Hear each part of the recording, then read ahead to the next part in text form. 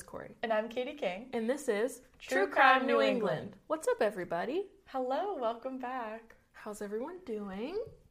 I'm doing okay. Good. As good as I can be right now. How are you doing? I'm here. Yeah. I'm not drafted yet. I know. For those of you who don't know, well, today we're recording. It's Thursday, February 24th. Mm-hmm. So about a week before this episode comes out. And officially, as of last night or this morning, Russia declared war on Ukraine. Yeah. So this podcast might not even matter soon because it's possible you and I will be nurses on the front lines. Because I imagine that's why they would draft us. I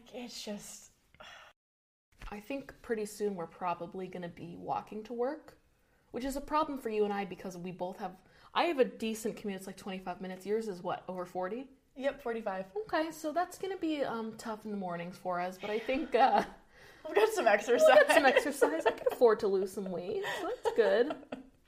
It's just, And not to mention we won't be eating either because food prices are going to skyrocket. Yep. So that's good. I mean, they're already skyrocketing. It's like true. Ridiculous. It's true. It's terrifying. Yeah. And, we were talking about it earlier, and I was like, they're going to draft us because we're nurses. Our skills are very useful for the war. And you brought up a very good point. In traditional drafts, like Vietnam, Korea, whatever, if you had depression, you would not be drafted. So if that still holds true today in 2022, you and I are good. We're safe. We'll be home, happy, being great housewives, if that's what it takes. It just is such a shit situation. It's real scary. Yep. Like, I saw this meme somewhere that was like, I'm really tired of living through so many historical events. Mm-hmm. And it's like, yep, that is so true. It's not fun. It's getting really exhausting. So anyway, let's do a 180 turn and talk about almost like a call to action. Yeah. We want your guys' help. Yeah, we're in the market for some new stuff, whether it's a laptop or microphones for recording or just things that you guys, if you podcast on your own, I know we have a couple different podcasts that also listen to us and we listen to you guys. So if you guys have any favorites for equipment, let us know because it is tax season and we would like to spend our tax returns on the podcast. Oh, yeah. And I don't know if you guys know this. We don't make money off of this. No, we don't. Yes, we had an ad for Anchor for a little bit. Apparently there's a cap for that. So we no longer have an ad for Anchor. They used us up. Now we don't have any ads available. So if you are looking to expand your market, hi, we'll do an ad. But seriously, it's tax season. It's basically free money. I know it's not, but that's what it feels like. So if you guys have recommendations for what you use for recording, that would be great. I think my 2017 MacBook Pro probably isn't handling as well as I'd like anymore. Mostly because it has 4 years of college work on it. Oh, true. That I still haven't deleted because nostalgia? No, laziness, perhaps. I'm not really sure. But we always are looking to improve our podcast. So if you guys can help us with that, that would be great. Just send us a DM or an email like, oh, this is what I use. Any advice or just even suggestion is perfectly welcomed. We appreciate that. We just want to improve. That's all. Also, today, when this episode comes out, officially marks the end of the giveaway. Yeah, so thank you so much to everybody that entered, and we will be in touch with the winners. So later today, today's the 3rd, we are going to be announcing on Instagram the winner of first place, second place, and third place. Yes, and we'll be in touch with you guys for your shipping addresses so we can get your prizes to you. Woo! We're so excited. We had a lot of submissions, which not only helped us, but also I think helped you guys because you guys get some exciting stuff and definitely won't be our last giveaway. Mm-hmm. We really are in the market for trying other merch ideas. If you guys have any ideas of things like, do we have common phrases that we say that we don't even realize? Oh, true. That you like? Or do you have a quote that you like that we said that you want on a t-shirt? I don't fucking know. You tell us because we're we got to expand. We're going to make things more popular, get things going, donate more money to charities, and we need your help with that. So, yeah, reach out. Let us know. Reach out. Yeah, what do you guys want? I think we have enough of an audience now to say we could have something in the works. So that would be whatever you guys think, whatever you guys suggest, we'll definitely take into heart. Hell yeah. So, with that, let's talk about today's case a little bit. Sad. Just a general sad. It's wild. It is wild. And it's unsolved to the point where they have no information on the cause of death even. Right. Yeah. So yeah, it's a good one. It is a good one, and we have been on an unsolved kick lately. Mm-hmm. We really have. Which is okay. I'm partial to the unsolved mysteries, but it's still entertaining no matter how sad. So today's episode is it's a good one, so we hope you stick around for it. I think it's, anytime we talk about unsolved, there's always a chance that somebody knows something, mm-hmm. and that if the right person hears this, maybe we can get some answers. For sure. Anything helps, And without further ado, we will be covering the case of the mysterious death of Bryan Nisenfeld.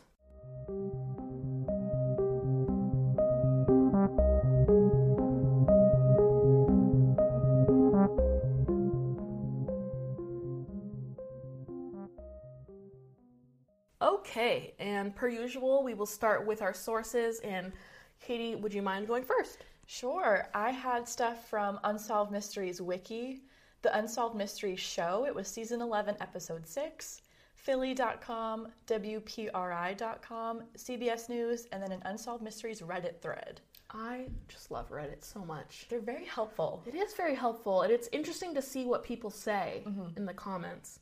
I also had Reddit. I had Unsolved Wiki as well, the Associated Press, the Providence Phoenix, TrueCrimeStories.com, and an article from CBS News. Ooh, cool. So we got all sorts of, sources today. And I do want to point out, we don't have Wikipedia, but we do have Unsolved Wiki, which I think is close enough.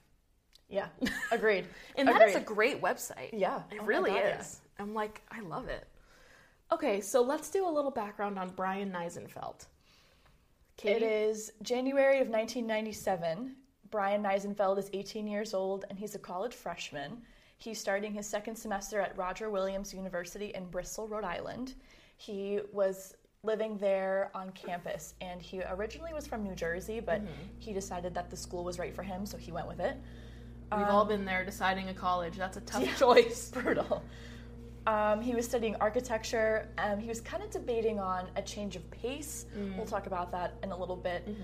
He spent most of his time by himself, whether it was studying, reading, or listening to music, and he liked to hang out underneath the Mount Hope Bridge. He didn't have a ton of friends, mm-hmm. kind of a loner, no roommates to hang out with. Right. The architecture program was really hard, and he was also very homesick. Yeah. He was there on scholarship, and his mother, Marion, had said that he was under pressure to keep his grades up. Right. So he was pretty stressed out at this point. I can only imagine. I mean, one, being away from your family for the first time ever is so hard. I remember feeling that way with college when I moved. I only moved about an hour away, and I was struggling hard. That first semester was tough. So I get that, especially when you're, kind of quiet and introverted and you prefer being just with the friends you already have. So moving to a new place, that can be so difficult. Especially 5 hours away. Oh, God, that is tough. That is tough. And, like you said, he's introverted. Nothing wrong with that. Some people, if they don't want a lot of friends, they're fine with having that. Like close circle or spending their time alone. I totally relate to that. And he preferred things that I guess were hard to have people with common interests in. Like he really loved writing poetry, and he just, he liked to do that in his free time, and you don't really write poetry in a group.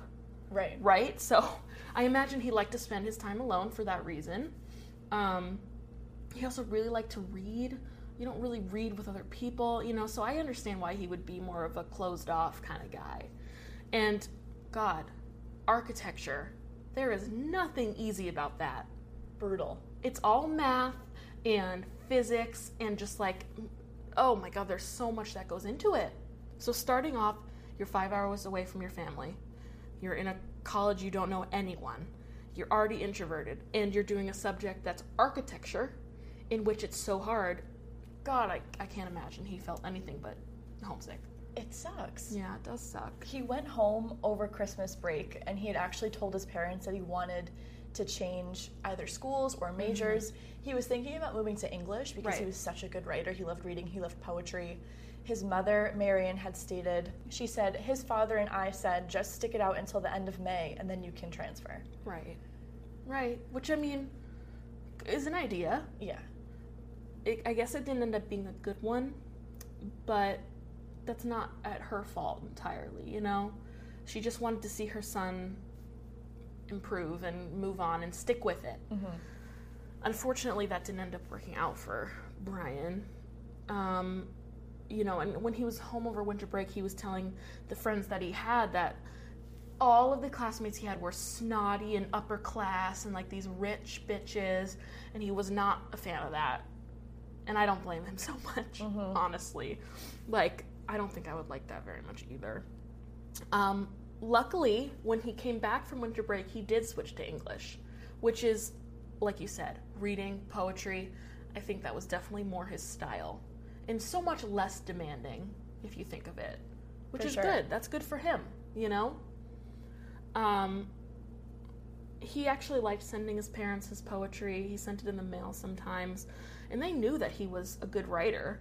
But in the poetry that he had sent before this happened, they thought it sounded he could have been a little depressed. Which, you know, it already kind of sounds like he was, if we're being honest here. So that brings us to January 30th of 1997. Bryan apparently had a very heated phone call this day. It was more like the night. And apparently this conversation was with a former classmate who had dropped out after that first semester, and his name was Josh Cohen. Josh Cohen seemed to be a good friend of Bryan, and it seemed like they spent a lot of their time together when it was the first semester and Josh was still attending Roger Williams University. Mm-hmm.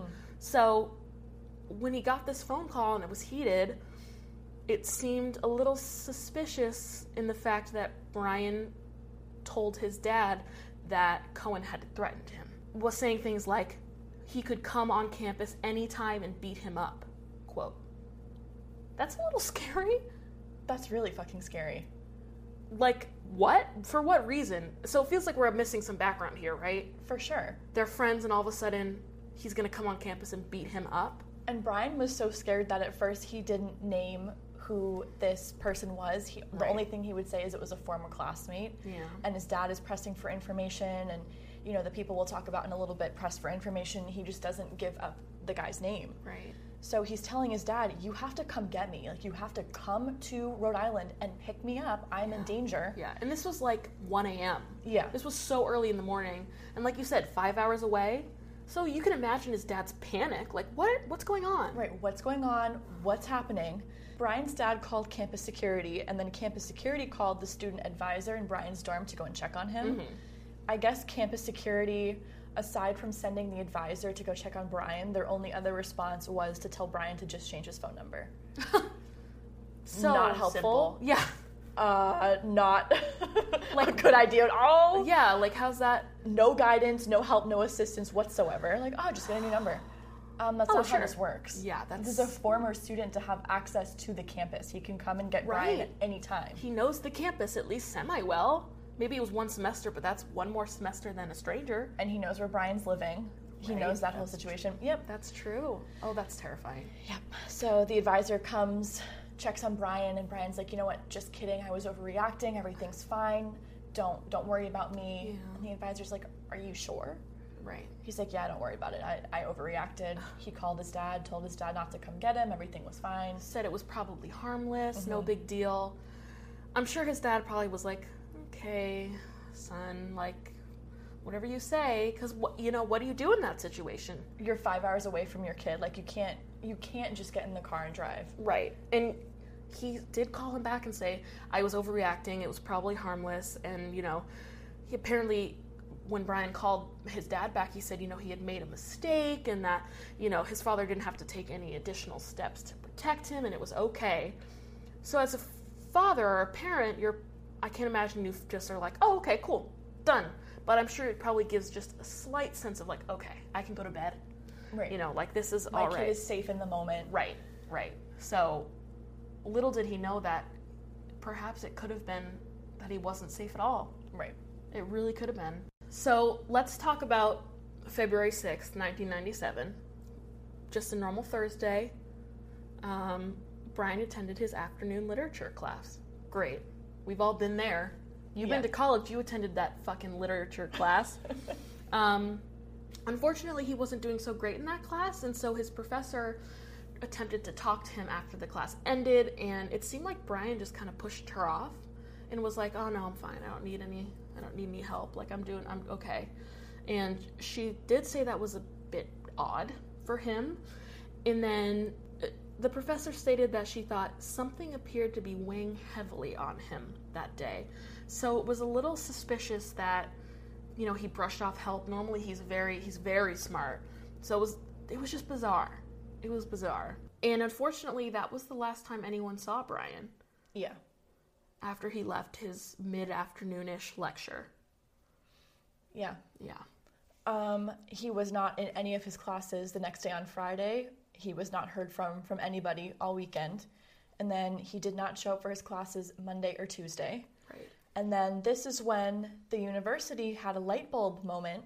Hey, maybe we should notify this kid's parents. Oh. That nobody has seen him, nobody's heard from him. The few friends that he does have are saying, hey, we haven't heard from Bryan. This really isn't like him. Right. Yeah, he's a loner. Yeah, he's introverted, but he reaches out to us occasionally. We hear from him. Right. We see him in class. He does not skip class. He is smart. He's dedicated. He's on scholarship. Right. So he's not going to brush off class and skip class. That's just not like him. It's not like him. And another thing that was really scary was he disappeared and he left his guitar, his glasses, his bicycle, and his money. Oh. His money was still in his bank account, untouched. Right. All of his stuff was in his dorm. Like your glasses. If you need those to fucking see, I'm sorry, but you take it with you. Right, something's wrong here. And so Bryan's friend, Sarah Holmes, stated he disappeared on a Thursday. We really started wondering where he was, like that Sunday morning. And then on Monday is when they really got security involved. And so it was actually Wednesday when the campus security finally called his parents, like you said. 6 whole days. Just to be clear, it was 6 days. Can you imagine the horror and the repercussions those people probably received afterwards? Yep. 6 whole fucking days. And Stephen, Bryan's father, stated, everyone knows who is involved in any kind of investigation with a missing person. Time is of the essence. I remember just this uncaring, unsympathetic, unconcerned attitude by the university. Even when they called them on February 12th, they were notified. And Bryan's dad, Stephen's like, what are you talking about? 6 days have gone by and nobody's seen my kid. Right. Time is of the essence here. He's missing. Let's do something. Absolutely. And the whole time the university is just like, well, sure, it's fine. Oh, well, it's kids. Kids these days, Those little rascals, they love to run away. That always pisses me off. You're watching like a documentary or like listening to podcasts and it's based in, the 70s, 80s, whatever. And they're like, a kid goes missing, like an 8-year-old. And they're like, like most 8-year-olds do, I bet you he probably ran away. And even so, even if you're 16, 17, 18, 19, you're a grown-ass adult, a runaway is still a missing person. Absolutely. If nobody knows where you are, you're missing. Exactly. Luckily, nowadays, it doesn't seem like it's too much of a thing. Like, if a 4-year-old goes missing, they know they didn't just run away. Right. Let alone, like, an 18-year-old. We're on a Facebook page that is about, like, New Hampshire, New England, and people post all the time, this person is missing. This person is missing. They're 62. This person is missing. They're 16, you know? And then, luckily, most of the time we get updates that are like, they were found safe. And that's wonderful. But not everyone runs away. That's so important to distinguish. Right. If you have even a shadow of a doubt, report it, file it, try and find them, essentially. And just the lax attitude of the campus security. Jesus. And then the police when they get involved, go figure. Right. It really is so frustrating for us having to research this and learn about this. Mm-hmm. And I can't even imagine what his parents were feeling. Right. So Stephen, which is Bryan's dad, and then his mom, Marianne, felt that the failure of the university to act promptly actually hurt the police investigation, which makes sense. For sure. So, Stephen made the journey up from New Jersey, which is like that 5 hours, like we said, and looked through his dorm at school and said that nothing seemed out of the ordinary. His room was messy, but it seemed as though Bryan, just stepped out and was just going to come right back. Going to go grab something from the cafeteria, whatever. So this obviously led Stephen to believe something happened to him. And of course, as you and I know, Katie, it would be 6 months before there were any breaks in the case. Yeah. And unfortunately, that break was not a positive one. No. So let's talk about that. So over the course of the 6 months, Bryan's mother, Marianne, had received a mysterious phone call. A female caller had said that something has happened to your son. Ugh. She also said that this woman calling on the phone said that she was associated with the school and that an administrator and 2 faculty members were withholding information about the case. Ugh. So before Marianne could be like, I'm sorry, what? Yeah. The phone went dead. Ugh. And because it's 1997, yeah, good luck. you can't really call them back. No. State and local authorities, as well as the Coast Guard, searched the woods and then the bay near the campus. Stephen Nisenfeld repeatedly traveled the 5-hour drive to Rhode Island, where he plastered pictures of his son around the area, and he shared information about his son's disappearance. Because no one else was. No one else was, right. And this is the same thing we talked about in our last episode with Mike McLean. People are actively searching for their missing loved ones, friends, family, the community, not the police. Mm-hmm. This is not uncommon, which is terrifying and ridiculous. Just ridiculous. So this puts us at 6 months after his disappearance on Labor Day weekend of 1997. So it's Labor Day weekend, and it was just started out like normal. That's always how it goes, right? Mm-hmm. It started out as a normal day. A woman named Lori Vales and her daughter Chelsea were walking along Hog Island Beach. And this is an island across from, and we've talked about it before, Narragansett Bay in Bristol, Rhode Island. While walking, Lori and Chelsea are, on the shore, la la la, and they come upon a tan boot. And they're like, whoa, look at this boot. Or I don't know, I made that up. But for whatever reason, they picked up the boot and made the awful, disturbing discovery. Inside the tan boot was a foot, a human foot, decayed. I'm imagining just probably skeletal at this point. Mm-hmm. And to their surprise, laying nearby the boot was a human shin bone. I would have died right there. Me too. That's horrifying. I would have died. They didn't specify how old Chelsea was, but if she was a little, like a child, oh, that poor thing. Having to witness that is scary. I just hope it was the mom that picked up the boot and not her. I know. What if it was like a little girl and she's like, look, Mom, yeah. look, Mommy. And there's a foot in it, yeah. Yeah, it's foul. Yeah, that is so sad. So sad. And it probably didn't smell great. No offense, but naturally decay and with it's Labor the Day. Ocean. It's hot out. Oh. Yeah, no good. So, of course, Lori and Chelsea called the police and were like, hey, we found a human foot and another bone. So, of course, they took the bones and attempted to run DNA testing. Mm-hmm. Basically, the medical examiner, as soon as they examined the foot and the shin bone, they made a guess of who it belonged to. They said probably a white male between 18 and 20 years old who was between 5'6" and 5'7". Unfortunately, when you have a shin bone and a foot, unless it was a foot or shin related injury, it's not obvious the cause of death. So that was difficult. all they had was a foot and a shin bone. What can you tell from that? Right. Nothing, essentially. So when they determined that this shin bone was probably from someone who was between 5'6" and 5'7" inches in height, this kind of tipped them off because Bryan Nisenfeld was 5'7". Right. And he was 18, and they said 18. Yep. Yeah. The age matches, and also the tan boot that encased the foot was very similar to a pair that he owned. Yeah. So they're a little suspicious. Yeah. They had Bryan's parents travel to Rhode Island from New Jersey again to get blood samples for DNA, and then sure enough, the foot and the shin bone that was determined to be from a left leg belonged to Bryan. Oh, so devastating. Can you imagine, finally, you have, an answer, but it's such a short non-answer. I know. Yes, our son, he's definitely dead. Here are his foot and a shin bone. There's no way he's not dead. No, just be unrealistic. But it's insane because there's no other remains. I mean, divers attempted to locate more near the area, but they were unsuccessful. Yeah. And the kind of nail on the head there was that, like you said, Bryan did own a pair of shoes like that, and they were missing from his dorm room. So I think it's, that was a good indicator as well, unfortunately, because that is just so awful.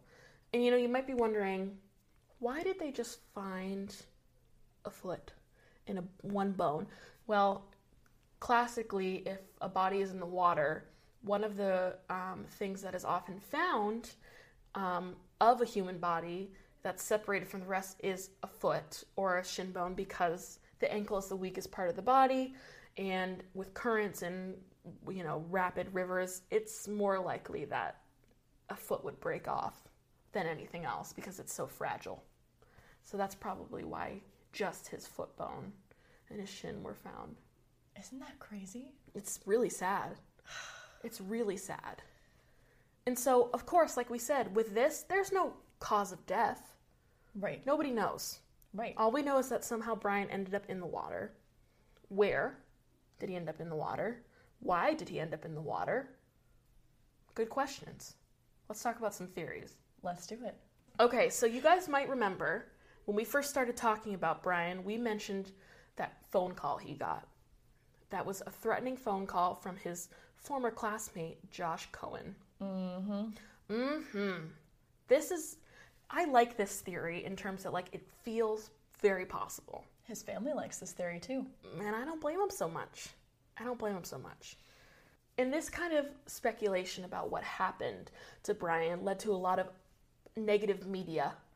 Yeah.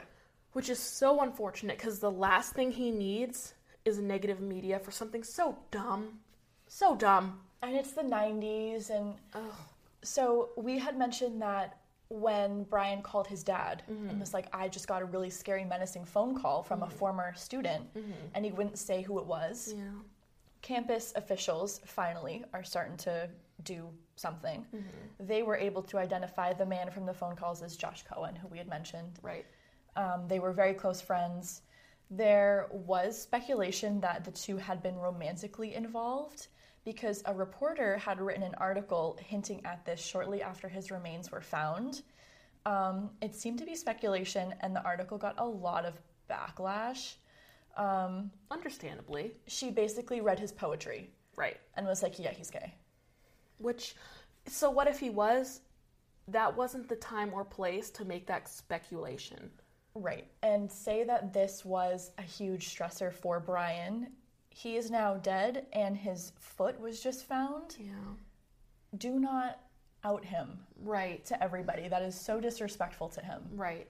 Just really, really sad. Yeah, that is really sad. It's just very distasteful to assume that, someone died and you're going to do an article on them, and you go to read their poetry, and then you end up writing this whole article about how they're gay and they had a romantic relationship with Josh Cohen, and it turned sour, and it was a big stressor for him. And it's homophobic, honestly. For sure. Don't out. It's just very disrespectful to out somebody when they die. I know. Anyway, let alone a tragic death. I mean, this kid was 18. Yeah, I know. That's awful. Yeah. And so, Josh, of course, was kind of the center of attention for a little bit, because it was like, okay, if you were in a relationship or whatever with Bryan, what's the deal there? You need to talk. And so, not much is really known about Josh. We just know that they were friends in the fall of 1996, that first semester at college, and then for whatever reason, Josh left Roger Williams University. And then a year after Bryan disappeared, so like 6 months after his remains were, partial remains, barely any remains were found, Josh confessed to leaving that threatening phone message. He said that he did do that, but claimed that it was just a joke and that the pair had done that in a joking manner before. You know, like how you and I, Katie, will call each other and threaten to murder each other just 'cause. I'm gonna come into your apartment. I can get in there anytime. I'm gonna beat you. Like, what? That's not listen, friendship. That's not. And we're not men. Maybe men joke like that. Something tells me that maybe they don't. But then again, too, if you know that your friend or whoever is joking about this and it's happened before, why did Bryan call his father terrified? Like, you need to come get me right now. Yeah. And the way that he sounded on the phone, his dad said his voice was quivering and he could tell that Bryan was terrified. Yeah. So that's why his dad's like, stay on the line with me. I'm calling campus security to come help you. Yeah. That's how emergent it sounded. So why would that be any different from the usual? Thank you. Makes sense. Okay. Bullshit, Josh. Yeah. Fuck that. And so, you know, Josh had claimed that he and Bryan used to mess around a lot, quote unquote, saying silly things and making false threats. And he also made a statement later saying, quote, I think the parents are desperate and they are just so upset. There was never a dispute, nothing that would make him disappear. Sounds like something a guilty person would say. Right, let's project onto the parents. They're just grasping at straws. Like, fuck you. Jesus, that's insane. And so, this is fucked up. Officer Corinna, he was the one that answered the phone call when Steve, called campus security and was like, my son just, called me frantically and was saying this, whatever. He described the phone call as a dispute between two male friends that, in his opinion, had some homosexual overtones. Okay, so if that's the case, it shouldn't have affected your investigation, and he did let it affect the investigation. Right, because where is the rest of Bryan? Good question. How did Bryan die? That doesn't... Homosexual overtones, quote, doesn't solve a crime. I just don't get Where it. is this guy's body and how did it end up in the water? Yes. It's not because he's gay. Right. And that's the problem is Stephen thought, and he said this later, that because of that quote of that officer saying, oh, it was homosexual overtones, whatever, the case was dismissed or looked over because it could have possibly dealt with a gay man. Yeah. And who cares, right? Fucked up. We're putting a lot of swear money into this episode. I know, we really are. Because it's fucked. Because of this whole theory that Bryan was gay as well as Josh, there are some people that believe that Josh was going to come forward about his and Bryan's supposed relationship. Right. And that Bryan committed suicide as a result. This was like a huge stressor for him. Mm-hmm.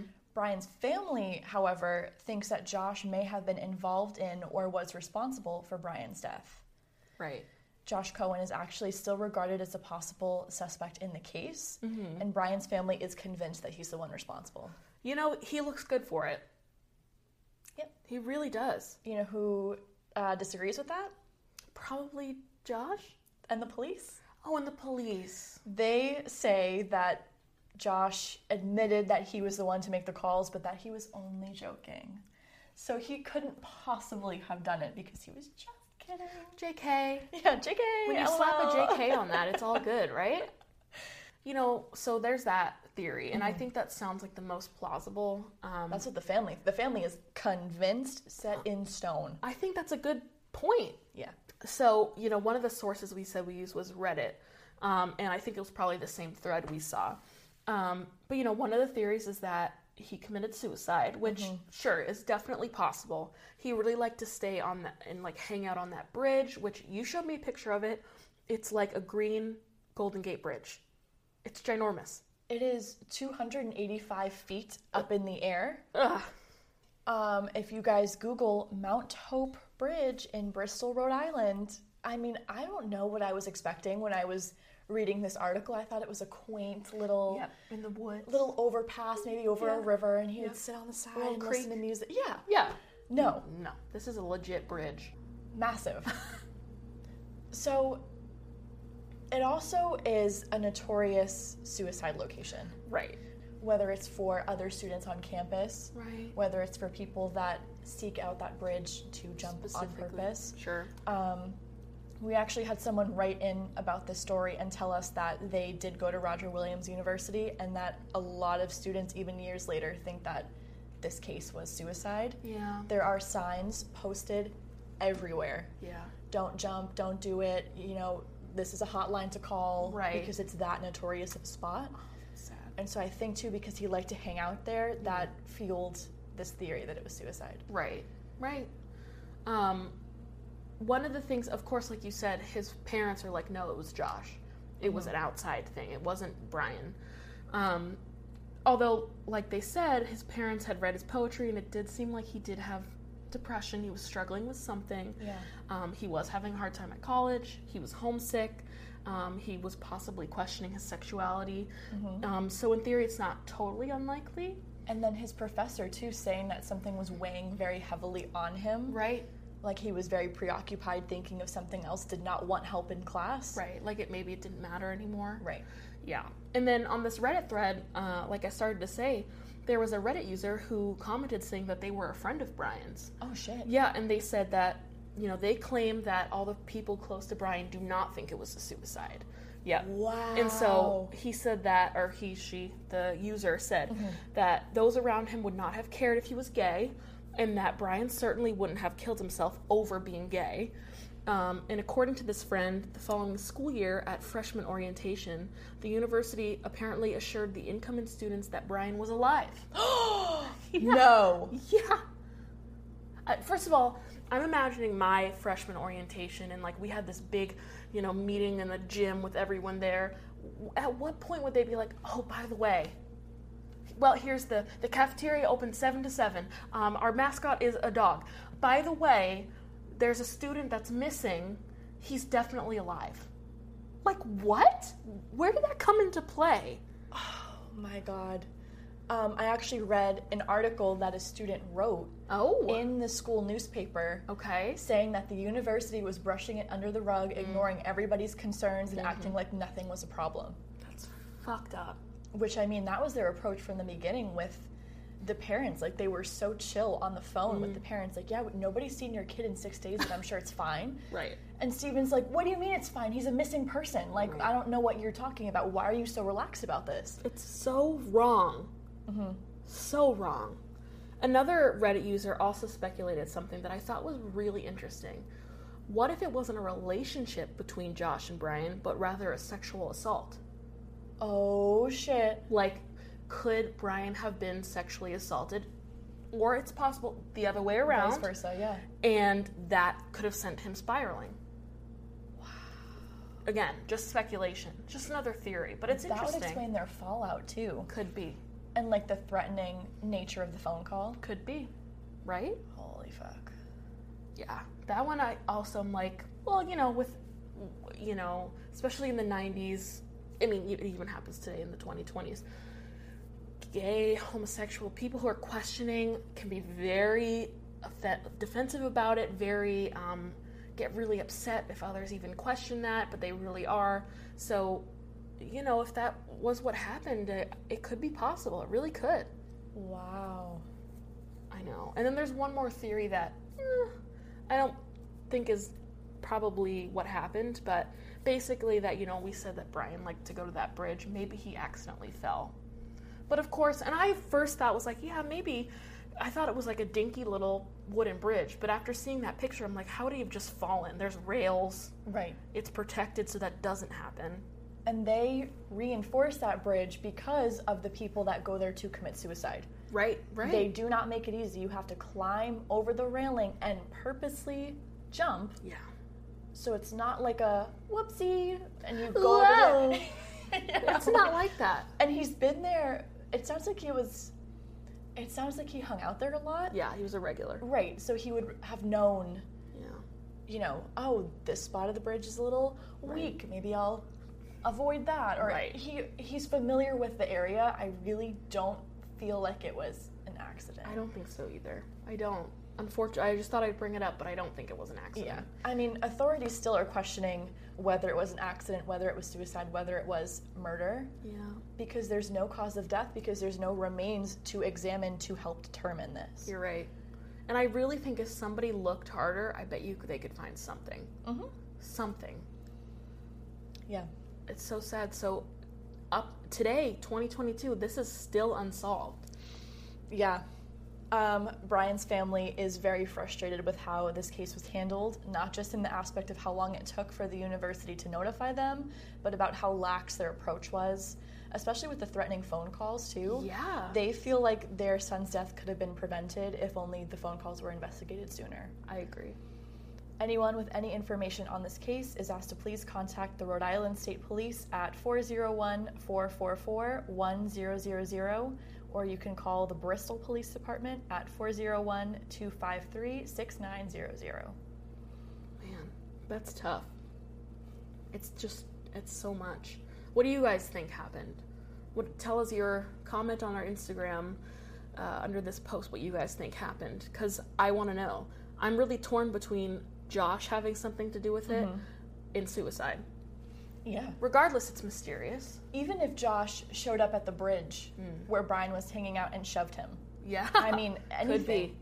And it's so frustrating to not know what happened, especially for his family. I know. And it's been what? I mean, February it just passed. Yeah. The anniversary. That's 97, so 24 years now? Yeah.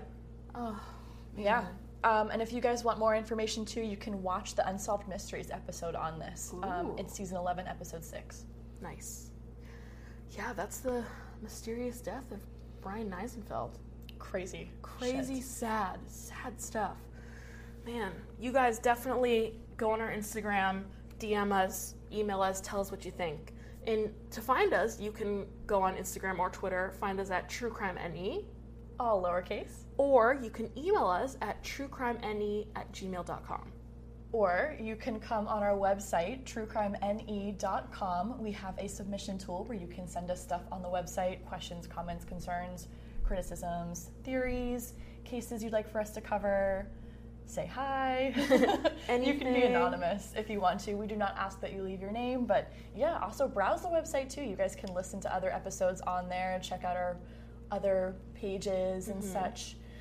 Case profiles too we've been doing. Yes. On people of color who have been very underrepresented in the media that we were not able to do entire episodes on because of lack of information. Yes. But there's information on those guys too on our case profiles page. Katie works very hard on those, and she does a great job. So They're definitely, my baby. yes, definitely Case check profiles them out. are my baby. She does a great job, so check them out. And with that, we'll see you next week. Bye. Goodbye.